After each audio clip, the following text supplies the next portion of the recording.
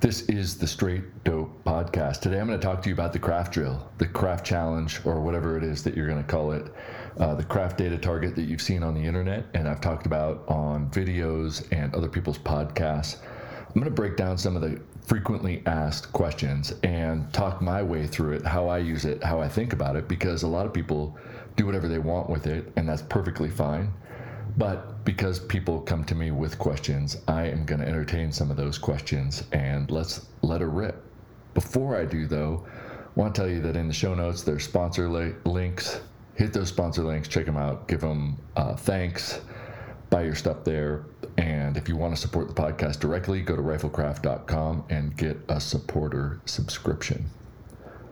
Supporters are going to be rolled into the online training program that's going to launch here at the end of the year, which is going to be pretty awesome, but we'll talk about that later. Let's talk about the Kraft challenge. A few years ago, I put out a Kraft challenge to get people to shoot the Kraft target, an 8-inch diamond that has concentric diamonds going into a 1-inch diamond at the center. The reason I have it 1 inch on the X and Y axis is because it allows me to measure things better and exploit fundamental flaws and errors. I'll talk to you about that in a second, but the idea was to get as many people that are shooting actively on the internet to participate, and we had thousands of people participate. Then we came up with a website to enter your data and log it like an online training diary where you can log your targets over time and see your growth and your progress and get some suggestions on area to grow.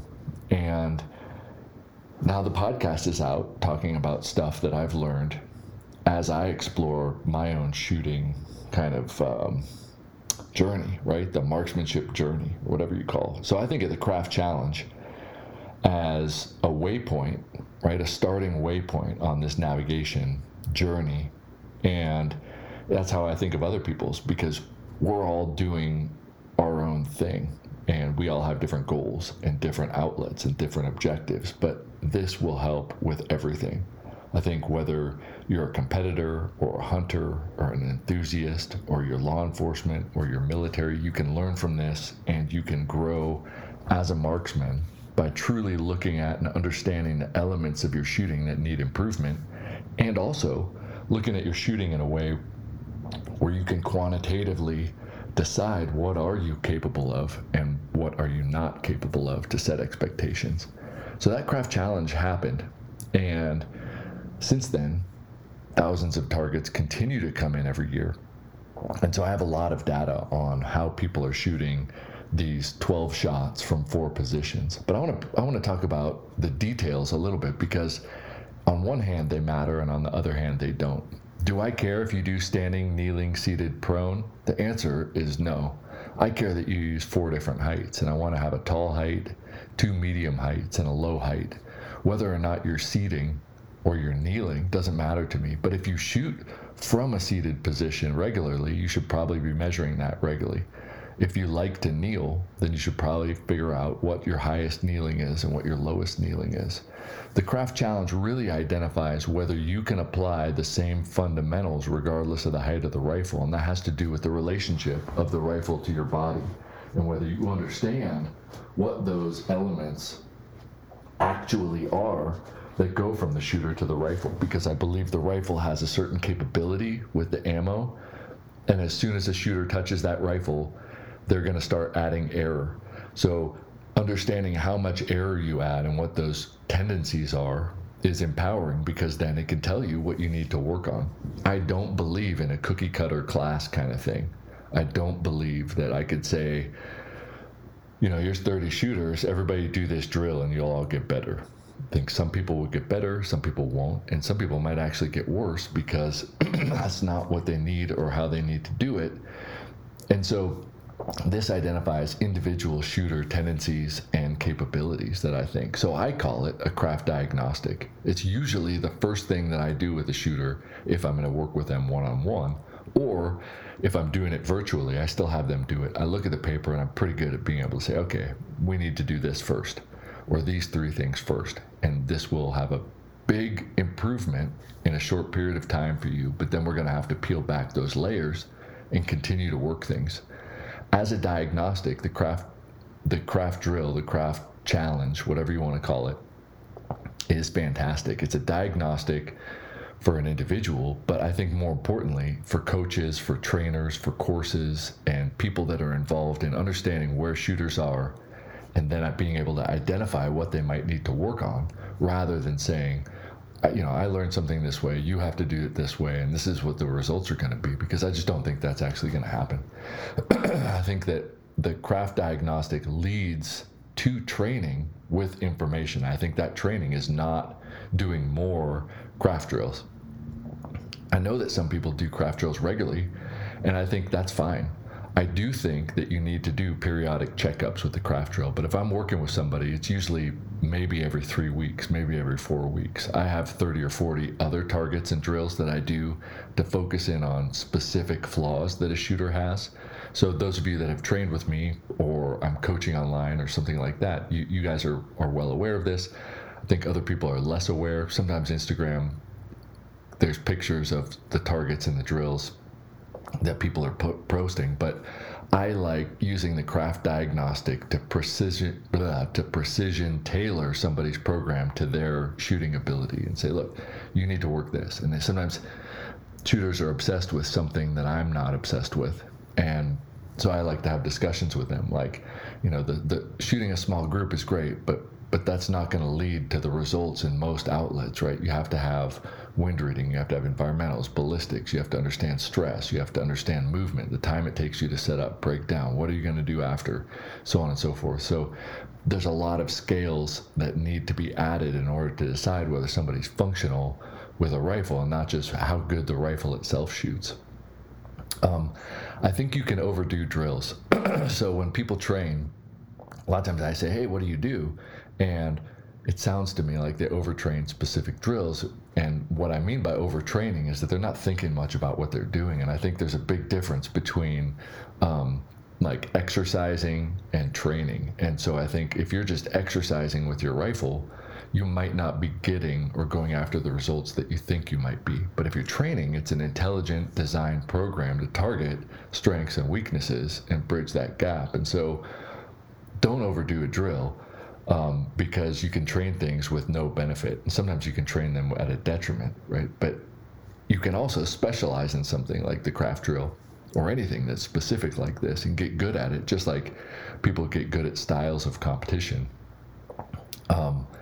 I think you need to be careful not to do that. And the best way to do that, but still maintain what the essence of the Kraft challenge is change the heights that you're shooting it from, right? If you put marks on your tripod and you always shoot standing that way, always shoot kneeling one way, right? A lot of people recommend, adjust it to you.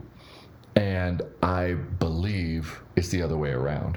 If you have good fundamentals, you can adjust your fundamentals to any height. And so there isn't an ideal height. I think that there's ideal fundamentals that can be applied across all heights. And so, if I was going to argue with somebody, that's the stance that I would take, is you don't have an ideal standing height necessarily. Okay, so to play devil's advocate, yeah, you can, right? You have proper bone support, you have proper so on and so forth. But the thing is, like, I could stand up with my legs a foot apart. I could stand up with my legs 2 feet apart. I could stand up with my legs 3 feet apart, and the height of my connection to the rifle is now going down. And so what's ideal? And I think that's a rabbit hole I don't really want to jump into. I think if there is a rifle at a height, a good shooter can adjust their fundamentals to that height and apply those fundamentals properly and hit small targets, right? I don't know the dude, but there's a guy that has cleaned a couple PRS matches. My hunch is he can properly apply fundamentals at any height and does it repeatedly, and that's why, or that's a part of the reason why he's hitting small targets quickly in locations where he doesn't necessarily train.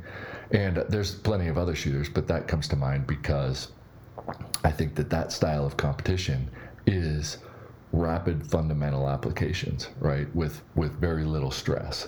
So he's applying fundamentals rapidly and adjusting on the fly, with decent wing calls and stuff. I think a good shooter can do that. I think somebody that gets too accustomed to specific heights, they've trained to the test rather than training the art of shooting, which is applying fundamentals properly and then doing all the other stuff that goes into being a shooter that isn't just hitting where you're aiming or having the capability of applying good fundamentals at 100 yards. So as waypoints, what do I think is important? People ask me a lot, hey, I shoot rimfire, what range should I put it at? Or my range is 90 meters. Can we adjust it to 90 meters? And I get it. When I said the Kraft challenge, I said, shoot this at 100 yards. These are 1 inch at the X and Y axis. It works really well for measurement. That was for me to measure and apply it. There isn't a standard. So I think that when people hear a test or a challenge, they think, okay, well, what's the best? I want to be able to do the best.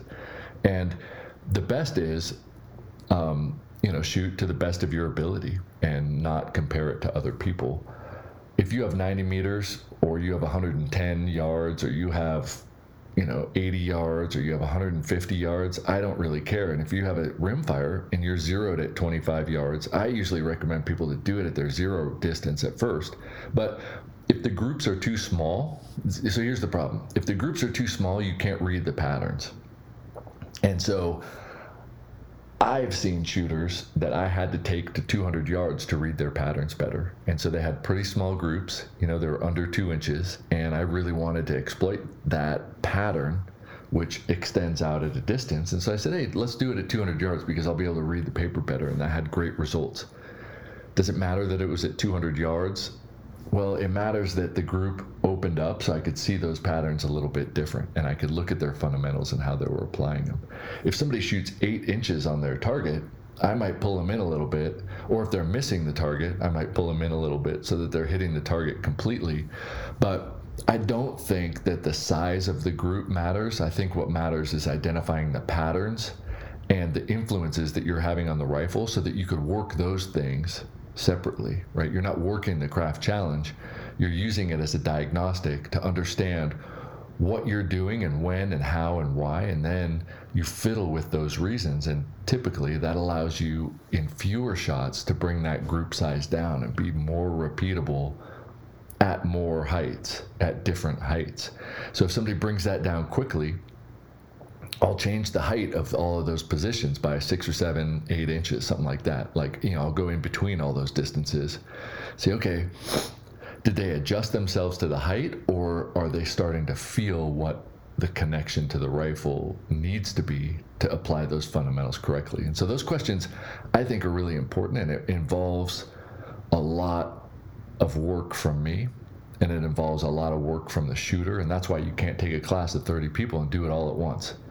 You have to work one-on-one or one-on-two with people and go back and forth. Okay, I see this going on, and I see this going on. Or if I have a group like at the Guardian, and we did a Kraft diagnostic, and then we taught them tricks to perform better the next day, I think that you triage the groups. Okay, here's some people that have a pattern. Here's some people that have a pattern, and you separate them into those major patterns, and then you work what those major patterns need to work individually.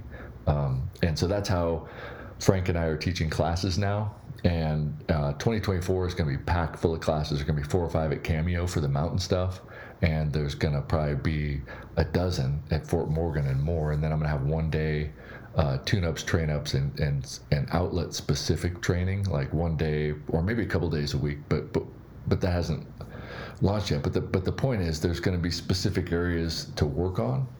And if those specific areas need work, you'll see improvement. But if you just go and do a blanket workout, you might not necessarily see the results of that, right? If you're a swimmer and we go do plyometric box jumps, you might not see that apply to your swimming as well as a trail runner or something. So I think that you need to apply the appropriate workouts and appropriate training things to the demands that you're going to put them through. And so I think hunters are different. I think PRS shooters are different. I think competition dynamic shooters are different. Law enforcement is different. Military is different. They're all unique, and there's some overlaps, and there's not overlaps in a lot of the ways that they're applying stuff, but fundamentals are fundamentals. Shooting a rifle is shooting a rifle. So marksmanship part of all of that, falls back to this diagnostic, this drill. And so, no, I think if you're going to do it, keep in mind that you want that group to hash out. And I think it's better when bullet holes don't touch. And so if you need to take it to 150 yards so the bullets don't touch, that might be better, because you really want to isolate, why did this shot go here? Why did this shot go here? And I don't think the answer is there's a flyer or it's a bad load. I think once you understand the capability and the fundamentals of the rifle and you start shooting, you can see patterns of your influence on it, and that's what it's used for. And that's what the website, all of the algorithms that were custom designed for it are designed to show patterns, not necessarily give a shit about the size.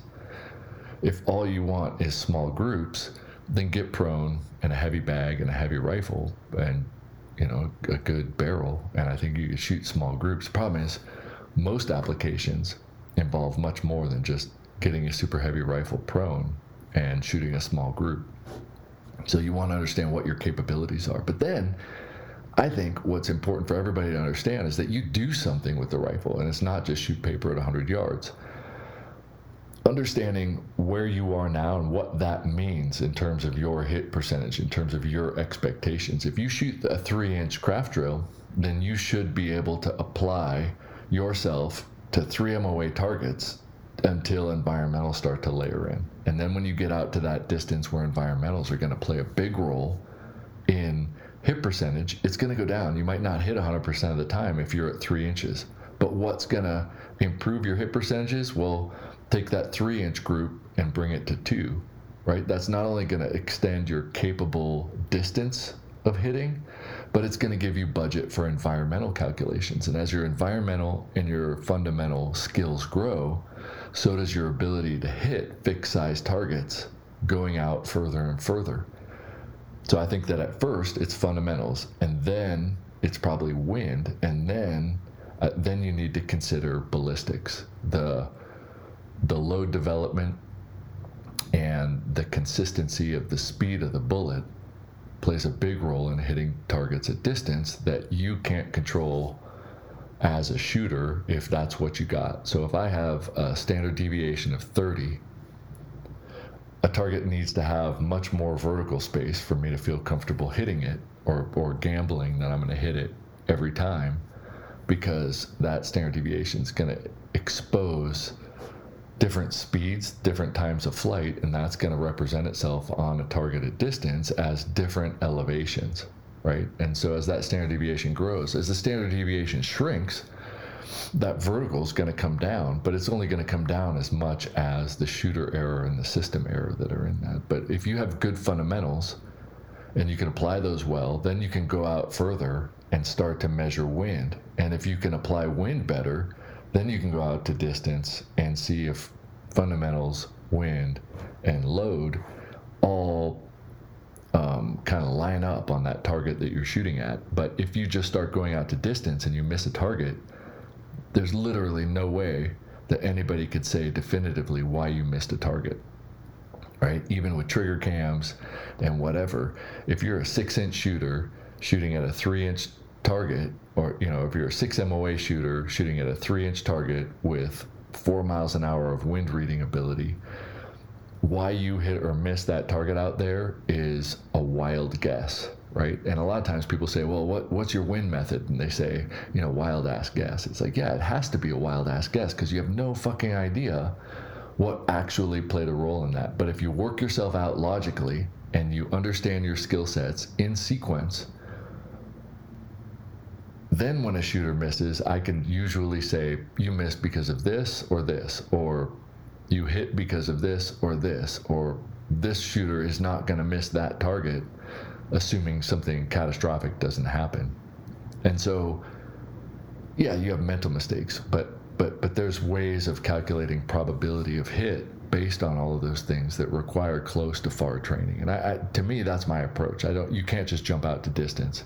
We can get you to hit a target. Shit, we could hit 1,000 yards with your Glock 19. We could hit 1,000 yards with your 22 rimfire. It's just going to take a lot of bullets. I want shooters to know when you take this shot, you understand your probability of hit based on your skill sets, where it is today. And I think that starts with the Kraft challenge.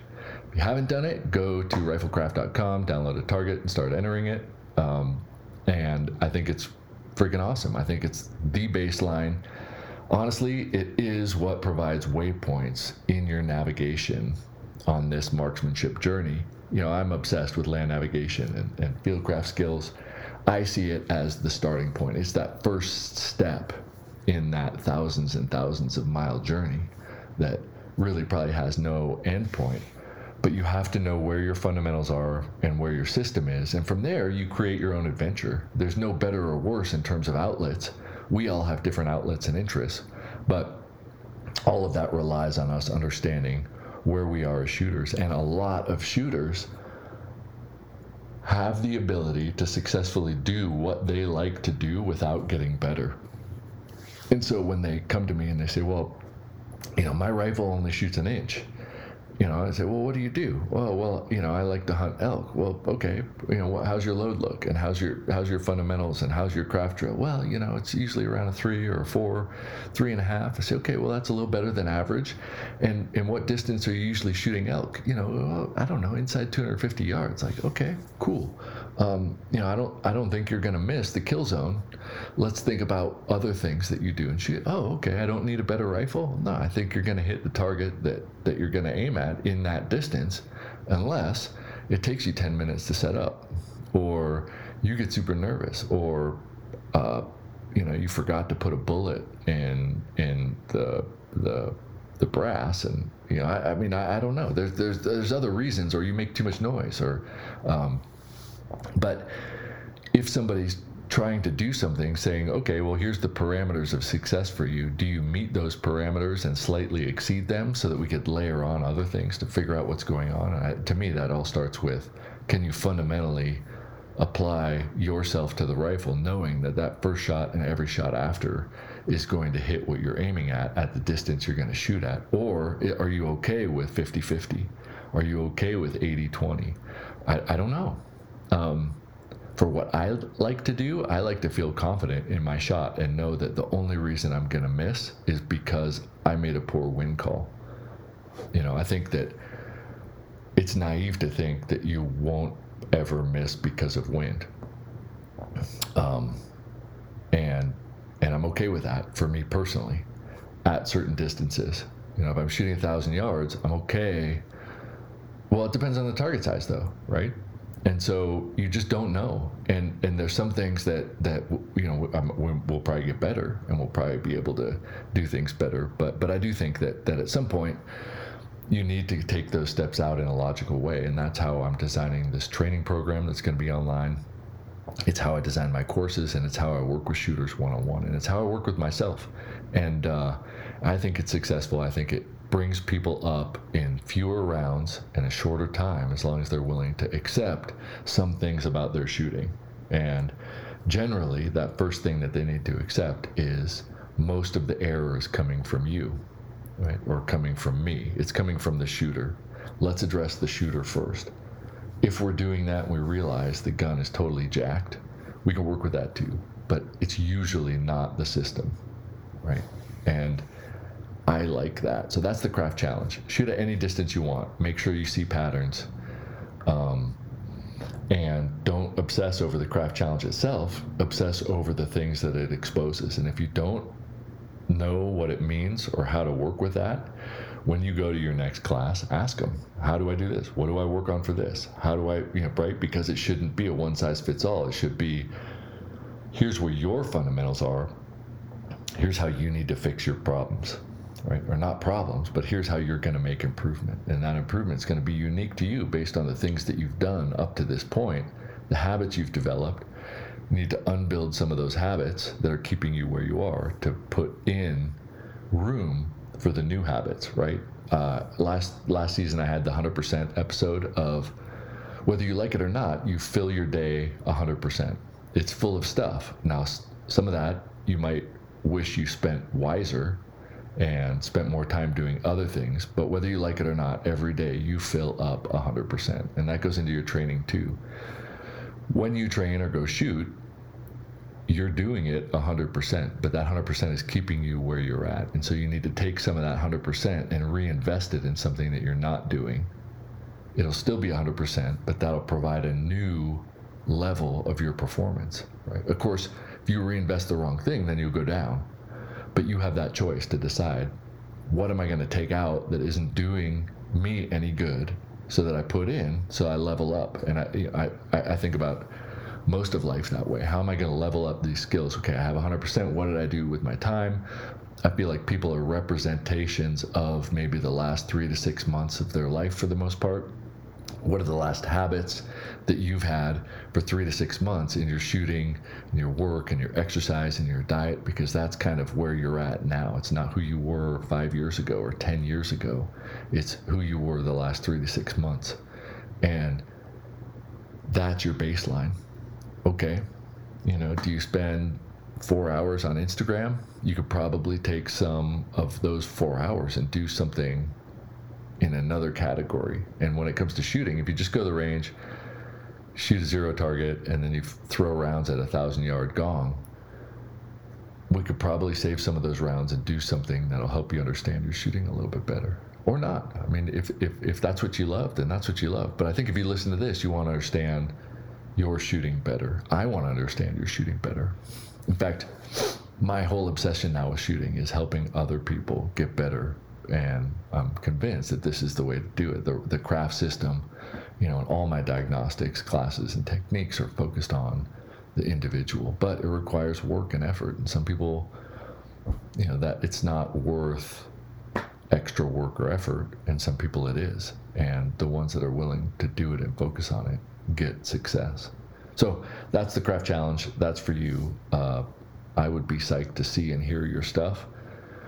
So share it and let it rip, and share your targets and tell your friends, and we'll see you at the range.